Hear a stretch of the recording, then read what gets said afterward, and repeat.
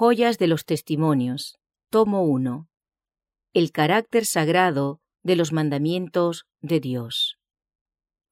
Muy respetable hermano, en enero de 1875 se me mostró que hay impedimentos en el camino de la prosperidad espiritual de la Iglesia.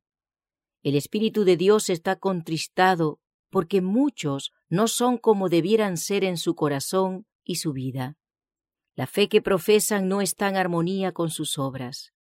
No observan como debieran el sagrado día de reposo del Señor. Cada semana roban a Dios usurpando los extremos de su santo tiempo y dedican a las cosas mundanales las horas que debieran dedicar a la oración y la meditación. Dios nos ha dado sus mandamientos, no solo para que creamos en ellos, sino para que los acatemos. Cuando el gran Jehová echó los cimientos de la tierra y adornó al mundo entero con su manto de belleza y lo llenó de cosas útiles al hombre, cuando hubo creado todas las maravillas de la tierra y del mar, instituyó el sábado y lo santificó. Dios bendijo y santificó el séptimo día, porque había descansado en él de toda su maravillosa obra de la creación. El sábado fue hecho para el hombre, y Dios quiere que en ese día dejemos de lado nuestro trabajo, así como Él descansó después de trabajar 6 días en la creación. Cuando a los que reverencian los mandamientos de Jehová se les haya dado la luz con referencia al 4º precepto del Decálogo, lo obedecerán sin averiguar la posibilidad o conveniencia de una obediencia tal. Dios hizo al hombre a su imagen, y luego le dio el ejemplo al observar el 7º día que había santificado. Ordenó que en aquel día el hombre le adorara y no se entregase a ninguna ocupación mundana. Nadie que desprecie el 4º mandamiento después de haber recibido luz acerca de las exigencias del sábado puede ser tenido por inocente a la vista de Dios. Hermano, usted reconoce los requerimientos divinos con respecto a la observancia del sábado, pero sus obras no están en armonía con lo que declara ser su fe. En la medida en que usted infringe la ley de Dios, arroja el peso de su influencia en favor del bando incrédulo. Cuando sus preocupaciones temporales parecen requerir atención, usted viola el 4º mandamiento sin compunción. Hace de la observancia de la ley de Dios asunto de conveniencia, obedeciendo o desobedeciendo, según lo exijan sus negocios o su inclinación. Esto no es honrar el sábado como institución sagrada. Usted contrista al Espíritu de Dios y deshonra a su Redentor al seguir esta conducta temeraria. La obediencia parcial no es aceptable. El Señor no acepta una observancia parcial de la ley del sábado, y ella ejerce peor efecto sobre la mente de los pecadores que si usted no profesara observar el sábado. Ellos perciben que su vida contradice su creencia y pierden la fe en el cristianismo. El Señor quiere decir precisamente lo que expresa, y el hombre no puede poner impunemente a un lado sus mandamientos. El ejemplo de Adán y Eva en el huerto nos amonesta suficientemente contra cualquier desobediencia a la ley divina. El pecado que cometieron nuestros primeros padres, al escuchar las engañosas tentaciones del enemigo, atrajo la culpa y el pesar sobre el mundo, y obligó al Hijo de Dios a abandonar las cortes reales del cielo y ocupar un humilde lugar en la tierra. Se sometió a los insultos, al rechazamiento y a la crucifixión por parte de aquellos mismos a quienes venía a bendecir. ¡Qué costo infinito acompañó a aquella desobediencia en el huerto de Edén! La majestad del cielo fue sacrificada para salvar al hombre de la penalidad de su crimen. Dios no pasará por alto ninguna transgresión de su ley, ni la considerará con más ligereza ahora que en el día en que pronunció el juicio contra Adán.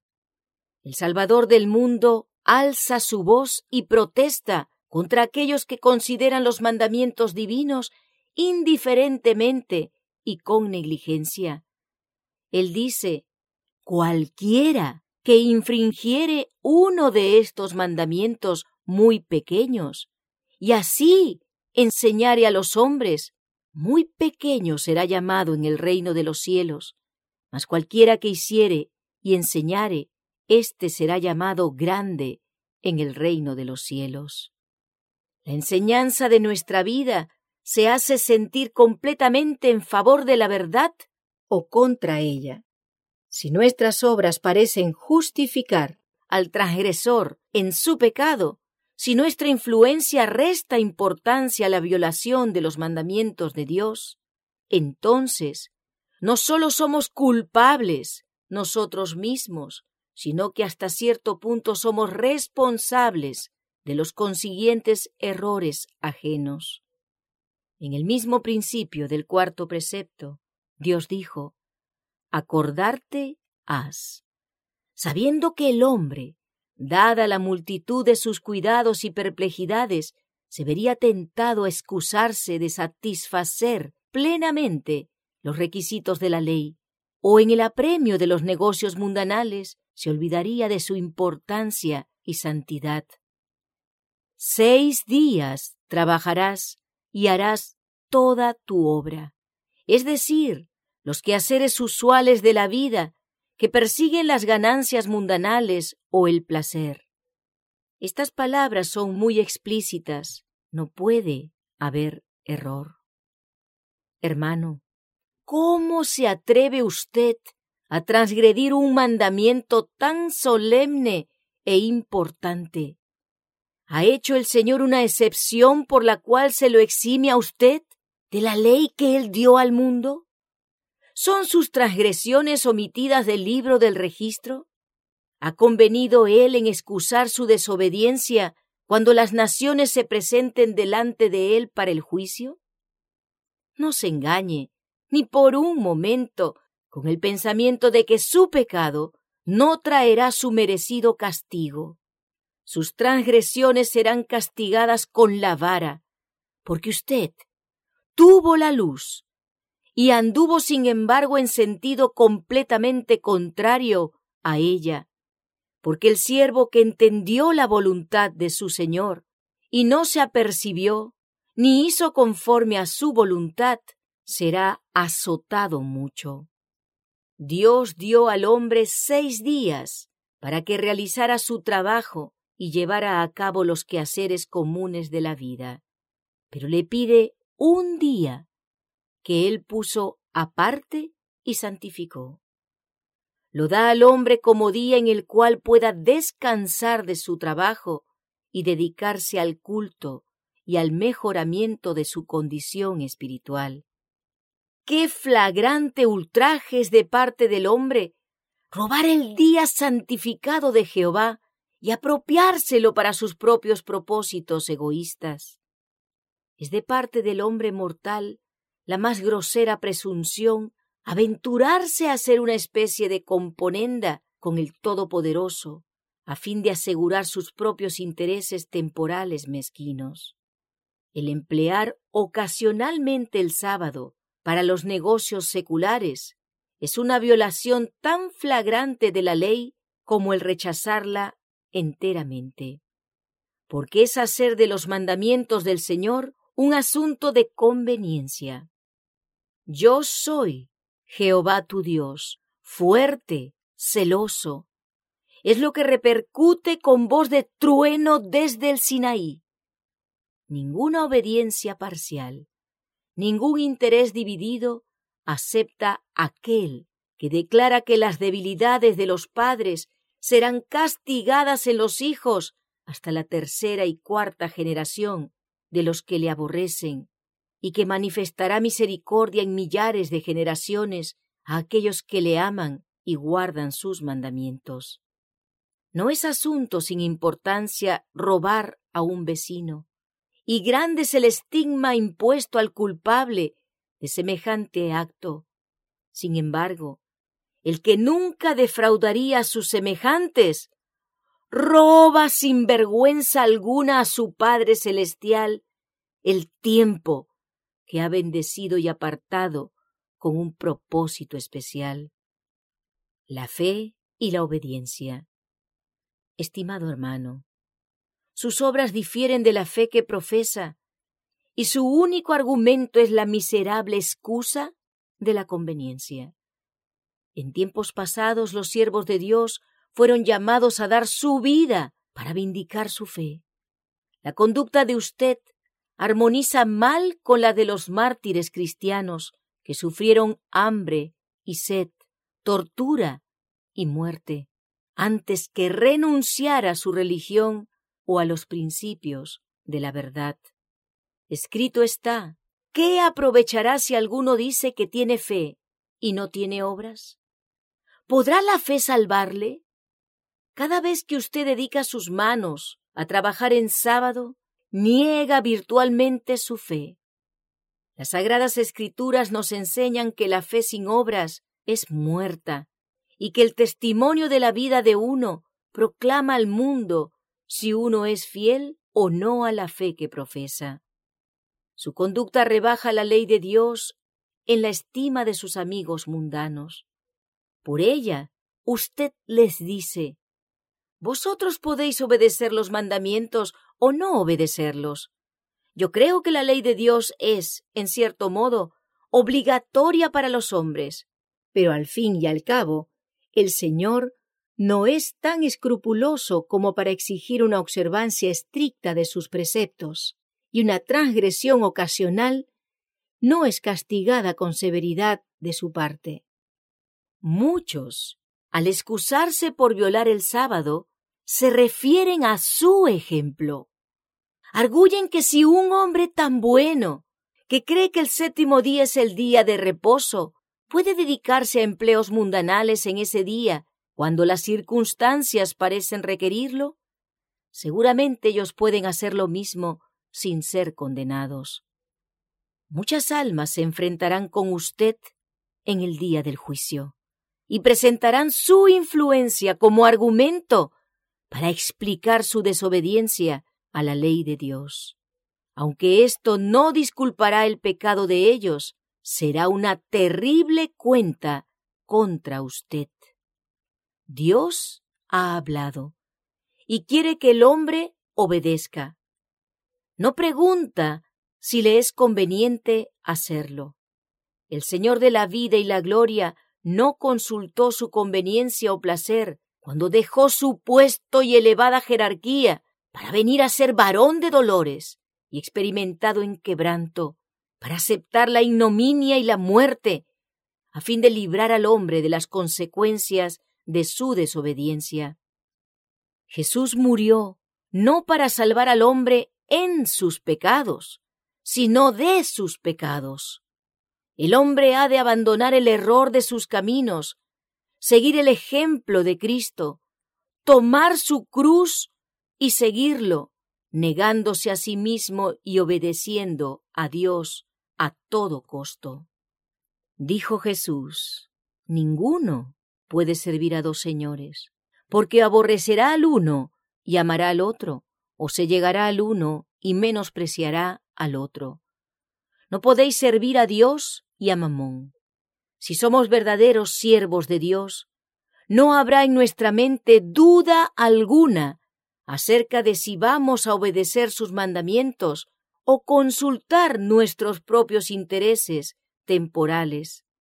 Si los que creen en la verdad no son sostenidos por su fe en estos días, comparativamente apacibles, ¿qué los sostendrá cuando venga la gran prueba y sea promulgado el decreto contra aquellos que no quieran adorar la imagen de la bestia ni recibir su marca en su frente o en su mano?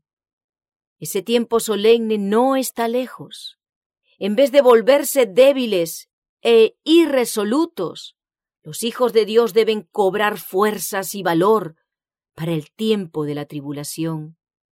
Jesús, nuestro gran ejemplo, enseñó mediante su vida y su muerte la más estricta obediencia. Murió el justo por los injustos, el inocente por los culpables, a fin de que fuese preservado el honor de la ley de Dios, sin que el hombre pereciese para siempre. El pecado es la transgresión de la ley. Si el pecado de Adán produjo tan indecible sufrimiento y requirió el sacrificio del amado Hijo de Dios, ¿cuál será el castigo de los que, viendo la luz de la verdad, anulan el cuarto mandamiento del Señor? Las circunstancias no son una excusa.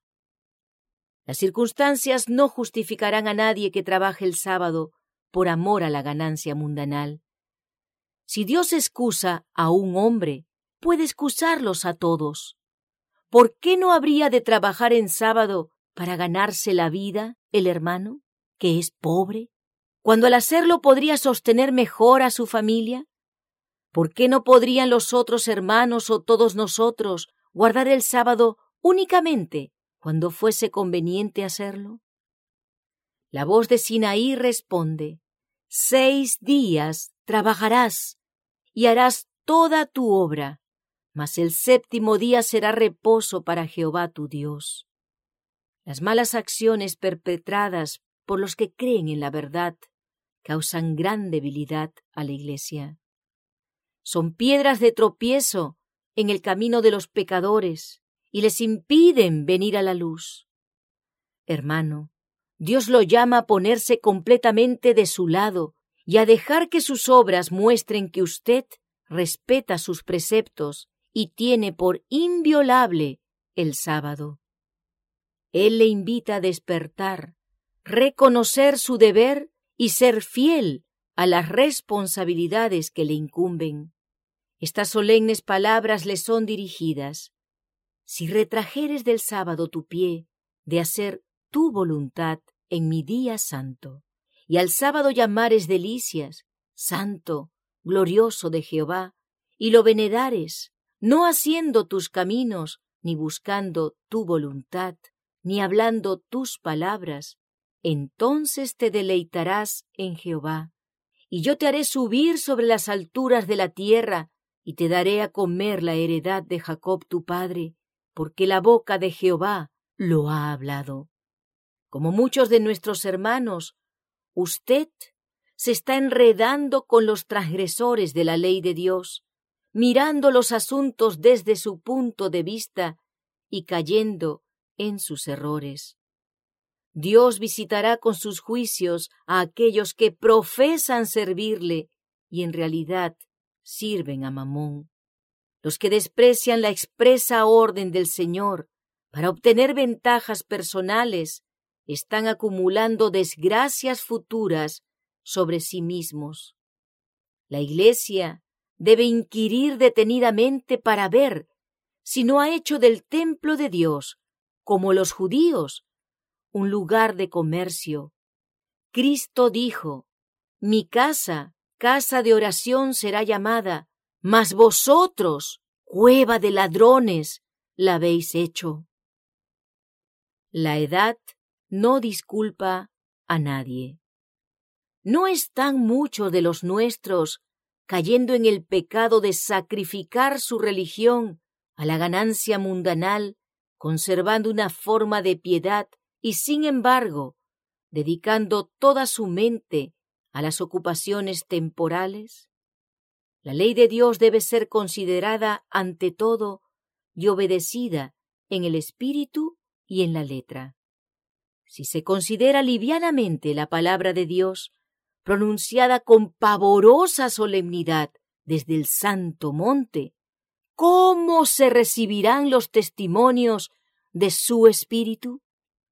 Las mentes que están tan entenebrecidas que no reconocen la autoridad de los mandamientos del Señor, dados directamente al hombre, pueden recibir poco beneficio del débil instrumento elegido por él para instruir a su pueblo.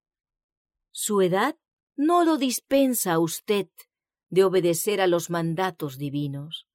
Abraham fue probado estrictamente en su vejez.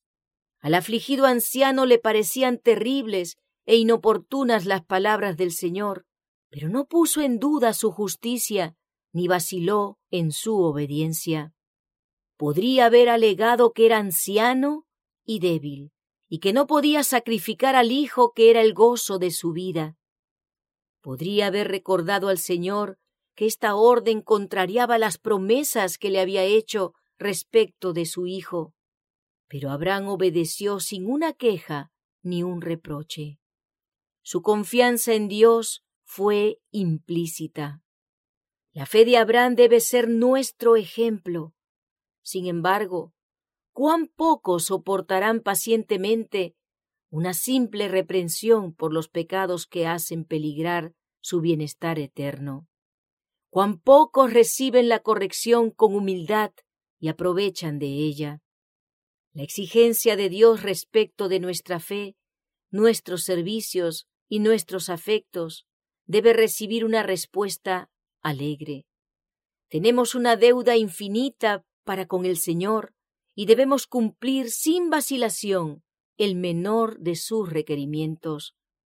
Para violar los mandamientos no es necesario que pisoteemos todo el código moral. Si despreciamos un precepto, somos transgresores de la ley sagrada. Pero si queremos ser fieles observadores de los mandamientos, debemos observar estrictamente todo lo que Dios nos ha impuesto. Dios permitió que su propio Hijo sufriese la muerte a fin de satisfacer la penalidad de la transgresión de la ley.